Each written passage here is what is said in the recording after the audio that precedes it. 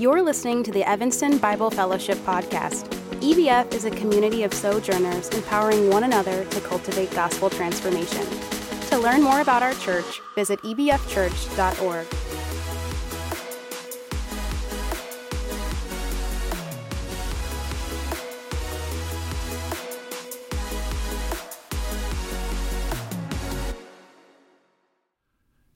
This morning, our scripture reading comes from the book of Ephesians, chapter 1, verse 1 through 6. Would you turn in your Bibles with me now? Ephesians 1, 1 through 6. Paul, an apostle of Christ Jesus, by the will of God, to the saints who are in Ephesus and are faithful in Christ Jesus, grace to you and peace from God our Father and the Lord Jesus Christ. Blessed be the God and Father of our Lord Jesus Christ, who has blessed us in Christ with every spiritual blessing in the heavenly places, even as he chose us in him before the foundation of the world, that we should be holy and blameless before him. In love, he predestined us for adoption as sons through Jesus Christ, according to the purpose of his will, to the praise of his glorious grace, with which he has blessed us in the beloved. This is the word of the Lord. Thanks be to God. Good morning, EBF. Pastor Tim here. Great to be with you on this Lord's Day. And just want to reiterate our Ephesians challenge. That is to be reading through the book of Ephesians together, one chapter a day for 6 days during the week. And actually, one of the challenges that's been put before us too is to memorize that book. And so I know a few that are going to be pursuing memorizing the entire book. I'm inspired by that. One great memory verse out of this passage that we're going to be looking at this morning is Ephesians 1, verse 3. So if you're looking to memorize just a single verse, I'd highly recommend that one. But Paul's letter to the Ephesians is all about the unity of the church in Christ through the power of the Holy Spirit, according to the plan of God. The first half presents a grand vision of our cosmic unity in Christ in chapters 1 through 3. And the second half then shows how to live in light of our unity in Christ in chapters 4 through 6.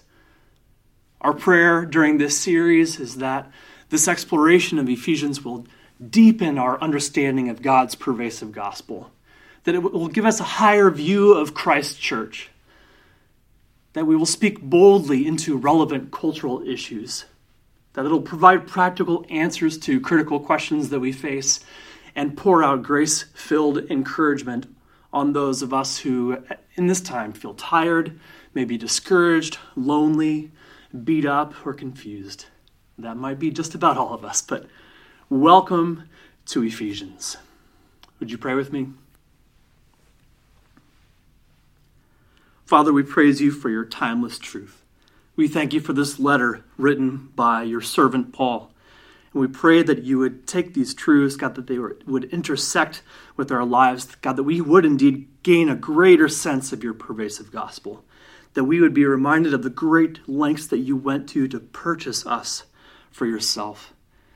Lord, would these soaring truths ring in our hearts and transform us from the inside out. And oh Lord, would the words of my mouth and the meditations of my heart be pleasing in your sight, O Lord, our rock and our Redeemer. It's in Christ's name that we pray. Amen. Amen. The book of Ephesians has been called the crown jewel of Paul's letters. On Ephesians, Eugene Peterson writes this. I just love the way that he kind of gives us a vision of the entire book. He writes, Paul's letter to the Ephesians joins together what has been torn apart in our sin-wrecked world.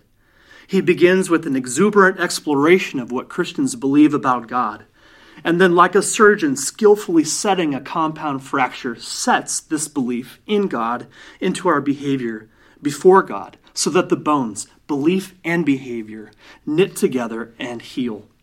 Once our attention is called to it, we notice these fractures all over the place. There is hardly a bone in our bodies that has escaped injury. Hardly a relationship in city or job, school or church, family or country that isn't out of joint or limping in pain. There's much work to be done. And so Paul goes to work. He arranges widely from heaven to earth and back again, showing how Jesus, the Messiah, is eternally and tirelessly bringing everything and everyone together again. he also shows us that in addition to having this work done in and for us, we are participants in this most urgent work. Now that we know what is going on, that the energy of reconciliation is the dynamo at the heart of the universe, it is imperative that we join in vigorously and perseveringly, convinced that every detail in our lives contributes or not to what Paul describes as God's plan worked out by Christ, a long-range plan in which everything would be brought together and summed up in him, everything in deepest heaven and everything on planet Earth. What an amazing vision and encapsulation of this entire book of Ephesians. I love that image too of setting bones back in place, particularly of our beliefs and our behavior. In our time together this morning, we're going to explore the introduction to Ephesians in verses 1 through 2, every spiritual blessing in verse 3, and then 3 examples of those spiritual blessings found in verses 4 through 6 that then move us to praise our God and King.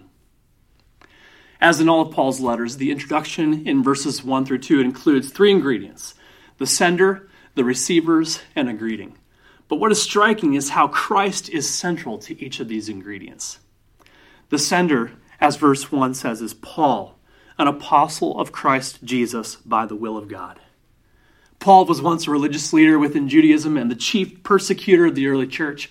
He was confronted by the risen Christ on the road to Damascus and dramatically transformed by the gospel.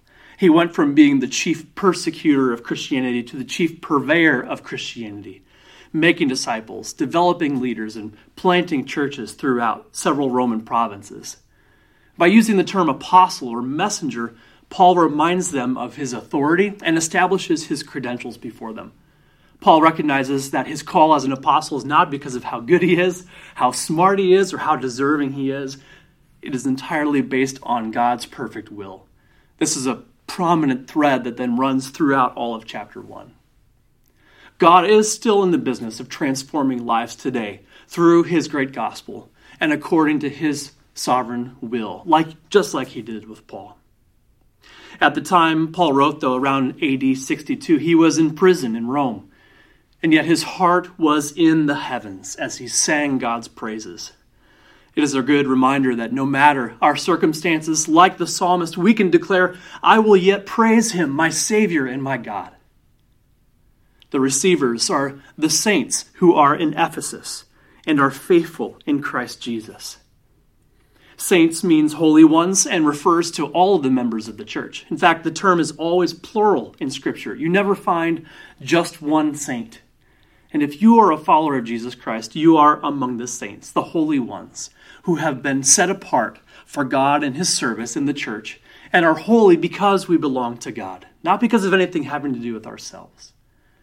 Ephesians was most likely what we might call a circular letter that was sent to a number of churches in the Roman province of Asia, with the church in Ephesus having the highest profile of those churches.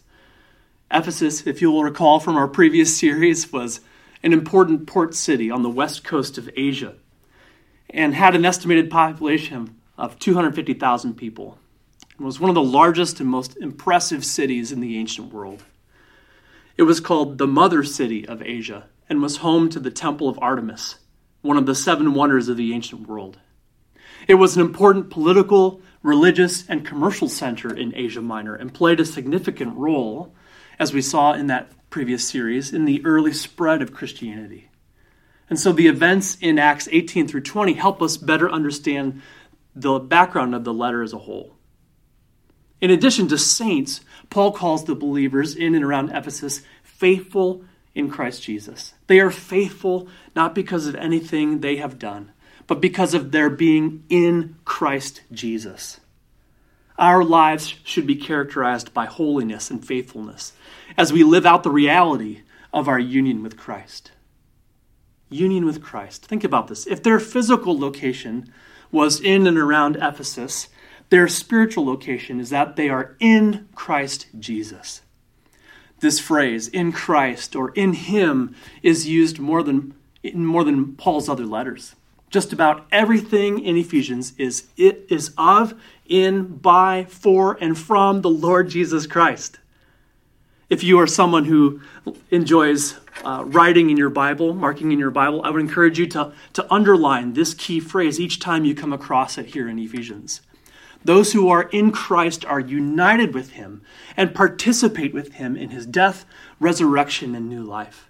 Christ connects God and the church vertically, and Christ connects believers from all backgrounds with one another horizontally. 2 Corinthians 5:17 reminds us, therefore, if anyone is in Christ, he is a new creation. The old has passed away. Behold, the new has come. This simple yet profound greeting in verse 2 then is grace to you and peace from God our Father and the Lord Jesus Christ. The common Greek greeting, that term greetings, was similar to the word grace.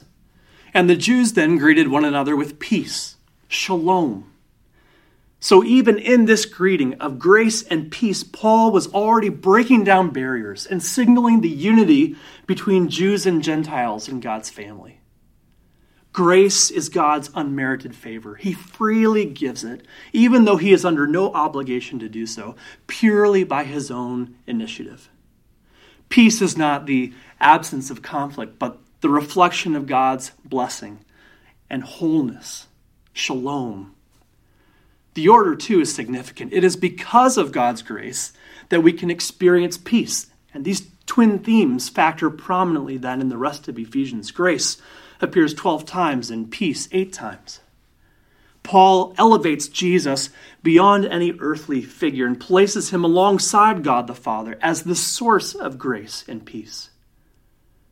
So may God's grace continue to work in our lives, transforming us. And may we then reflect God's grace to those around us out of gratitude to God. Peace seems so elusive when we are surrounded by conflict and hostility, but God's kingdom is characterized by peace. Peace with God and peace with one another. And those who have experienced God's grace and peace are called to then be agents of grace and peace to those around us. Lynn Cohick has written one of the newest commentaries on the book of Ephesians. I highly recommend it. And she is currently a provost dean and New Testament professor at Denver Seminary. And she writes on this theme, the peace that Paul proclaims is a reconciling peace.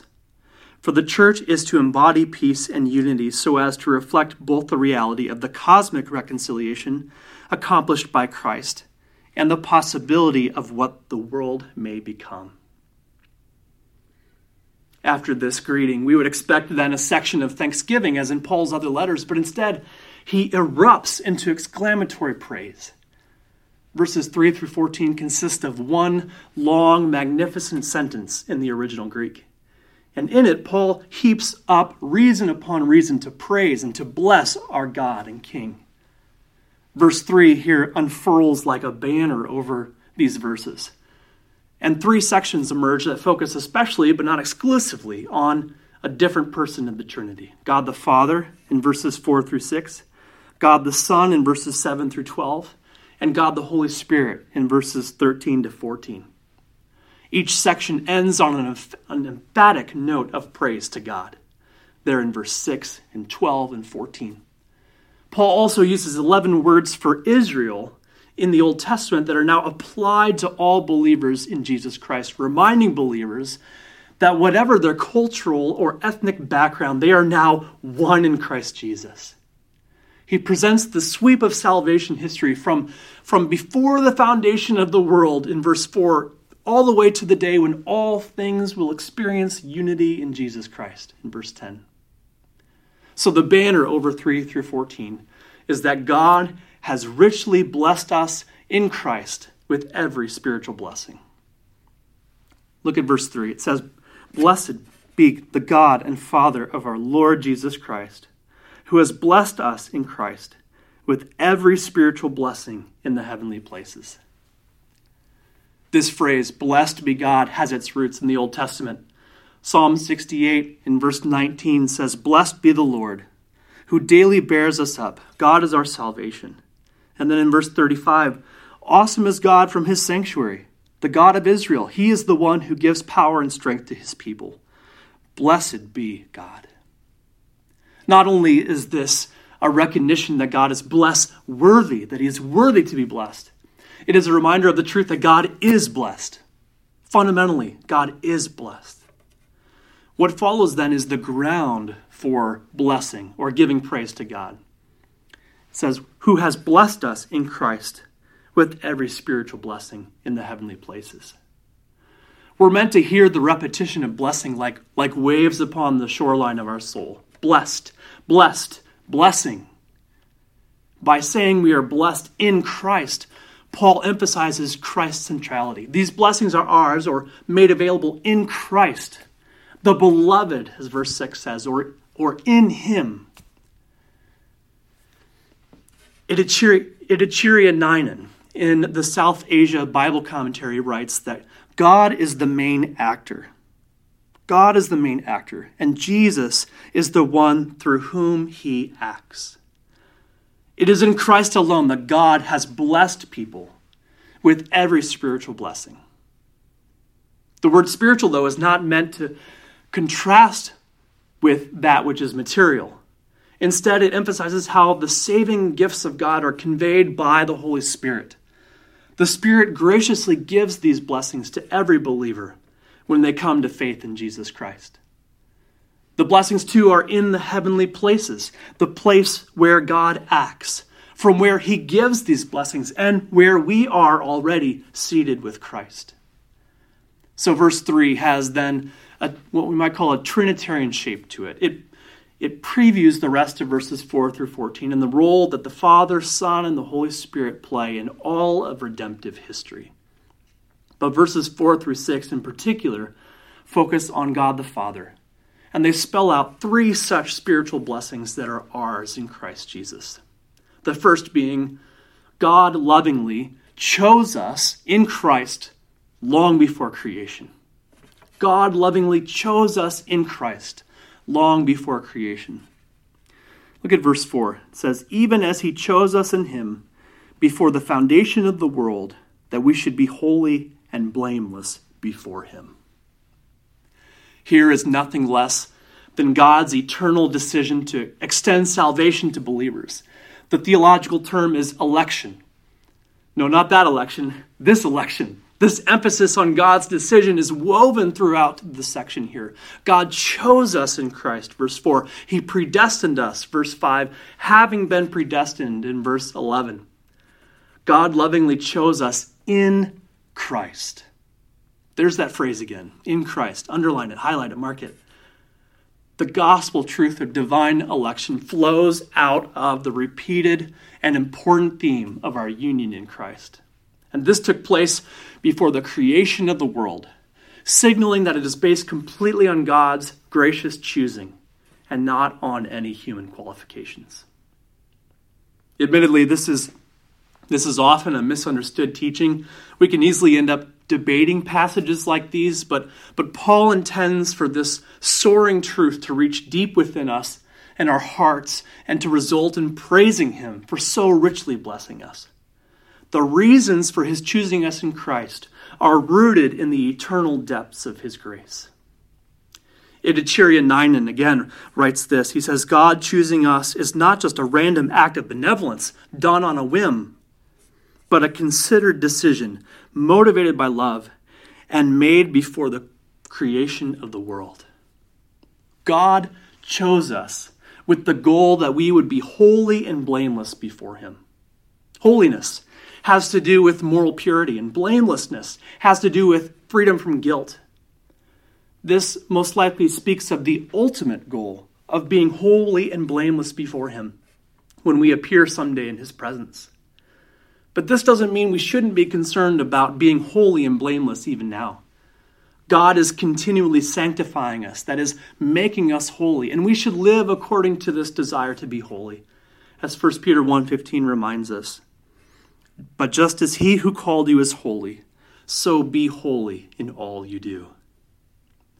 At the end of verse 4 is what seems like an oddly placed phrase, in love. At least in the ESV, it seems like it's kind of dangling out there. It's important, though, I think, to remember that the verse numbering came much later on, but this phrase technically could go either with what comes before it or what comes after it. I leaned more toward the former, so that the force would be that we should be holy and blameless before him in love. But either way, God's love becomes the connective tissue there between verse 4 and 5. God's love is the motivation of his choice, his unconditional, unearned, unending, unfathomable love. Because God chose us in his love, we then can take no credit for our salvation. Not only did God lovingly choose us in Christ long before creation, he also has purposefully adopted us in Christ as his children. Look at verse 5. He predestined us for adoption through Jesus Christ, according to the purpose of his will. The word predestined continues the theme of election in verse 4. I found what David Dockery wrote on this really helpful. He traces this word in the New Testament. It's only found in 6 places, but he traces this word and writes, in the New Testament, this verb consistently refers to God's predetermined plan to culminate salvation history in the person of Jesus Christ. For this reason, God the Father is always the subject of this verb in the New Testament. The early church saw Jesus' sufferings as the predetermined plan of God in accordance with Old Testament scriptures. The whole of the Christian salvation experience has been predestined by God. Christians have received both their calling and adoption into the rights of Christian sonship because of God's loving predetermination.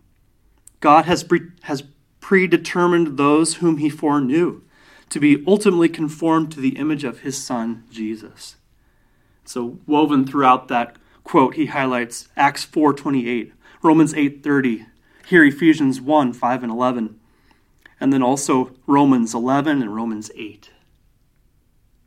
But what Paul draws attention to in verse 5 is that God predestined us for a particular purpose, and that is he predestined us for adoption to himself as sons through Jesus Christ.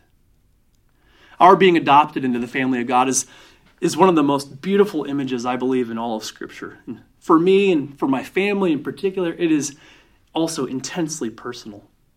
Many of you know a little bit about our adoption story, but both of our children are adopted. In fact, they are full biological siblings. And I'll never forget that day when I first laid eyes on my daughter. Actually, she was got to see her for the very first time on Father's Day, and she was placed with us for adoption the very next day. It's such an amazing story, such a story of God's faithfulness in our lives. And I can't wait for that day when our daughter and son ask, "Daddy, tell me our adoption story. Daddy, tell me, how were we adopted?" You know, the word for adoption here was originally a legal and technical term for the adoption of a child and the receiving of the full rights and privileges of an inheritance. Paul takes this term, though, and fills it with the lofty family relationship between God and his children. Just like the blessing of election, the blessing of adoption is not haphazard or a matter of happenstance. It is according to the purpose of his will. Here again is that theme of God's will, begun in verse 1, that like a thread runs throughout this whole passage. And because of our adoption into the family of God, we have access to the Father. As Romans 8 puts it, we have received the spirit of adoption as sons, by whom we cry, Abba, Father. We are heirs of God and fellow heirs with Christ. We are sons and daughters of the King. And just as I look forward to that day when my kids will come to me and ask, "Daddy, will you tell me the story of how you adopted me?" Let's remember the story surrounding our own adoption. Who was involved? Where did it happen? And ultimately, how was God involved? What was his plan in adopting us as his son or daughter? May we be involved in other people's adoption stories as well. We are also given a special relationship with one another in the family of God as a result of our adoption. We are sisters and brothers in God's family and should treat one another as such.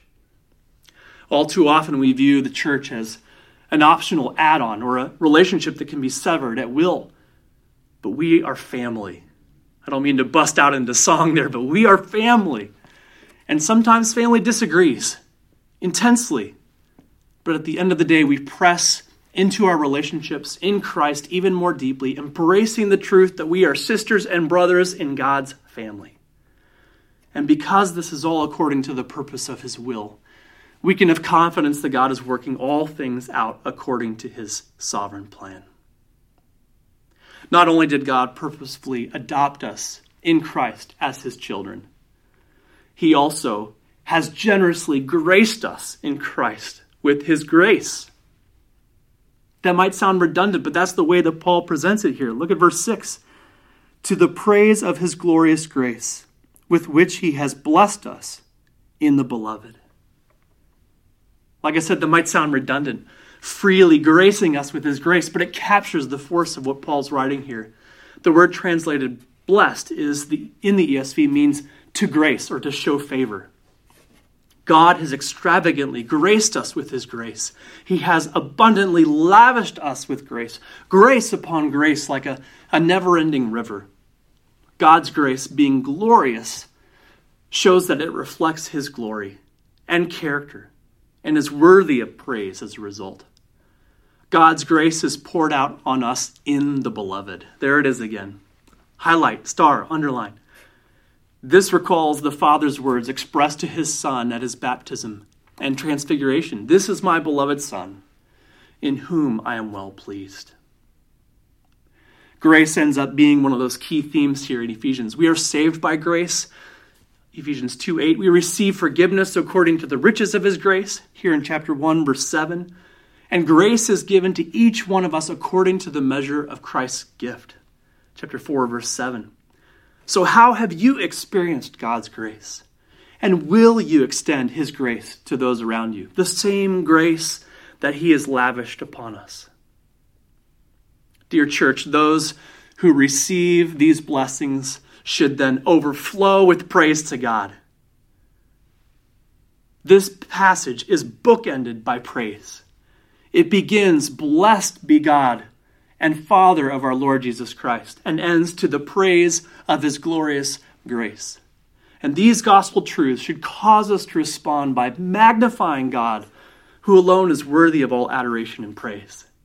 We too should erupt into exuberant praise far beyond the honor given to any national hero or given to any favorite sports teams. I think about my own exuberance when the Cubs won the World Series, for instance, and it's challenging, convicting to think, does my praise of God, does my praise to God outmatch or is it greater than even my exuberant praise for the Cubs winning the World Series? As we meditate on God's grace in choosing and adopting us, worship should well up within us. Praise God for richly blessing us in Christ with every spiritual blessing. Praise God for lovingly choosing us in Christ long before creation.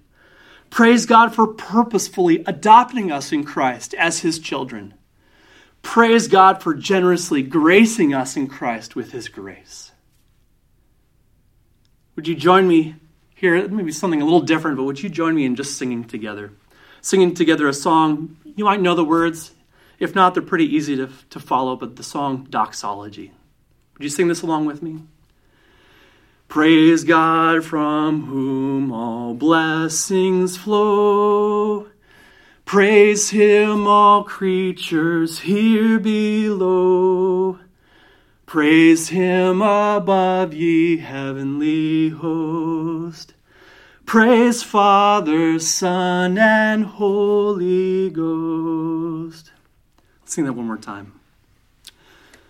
Praise God from whom all blessings flow. Praise him, all creatures here below. Praise him above, ye heavenly host. Praise Father, Son, and Holy Ghost. Father, we praise you.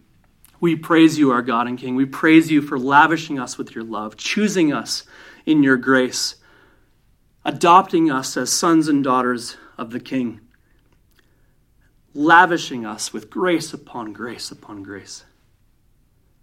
Lord, thank you for our own adoption story. And Lord, would you use us in the lives of others? Lord, those that may not know you, Father, would they come to praise you just as we do? And Lord, would you help us, maybe in those of us that don't feel it this way right now? Lord, for those of us that feel adrift, would you cause such praise to well up within us as we reflect upon these divine truths, the truths of your great gospel that you are working deeper and deeper into the furrows of our soul? Lord, we love you. We pray this in Jesus' precious name. Amen. Amen. Thanks for listening to this week's message. To hear more messages from EBF, subscribe to our podcast, and to find out how to get connected with our church, visit ebfchurch.org.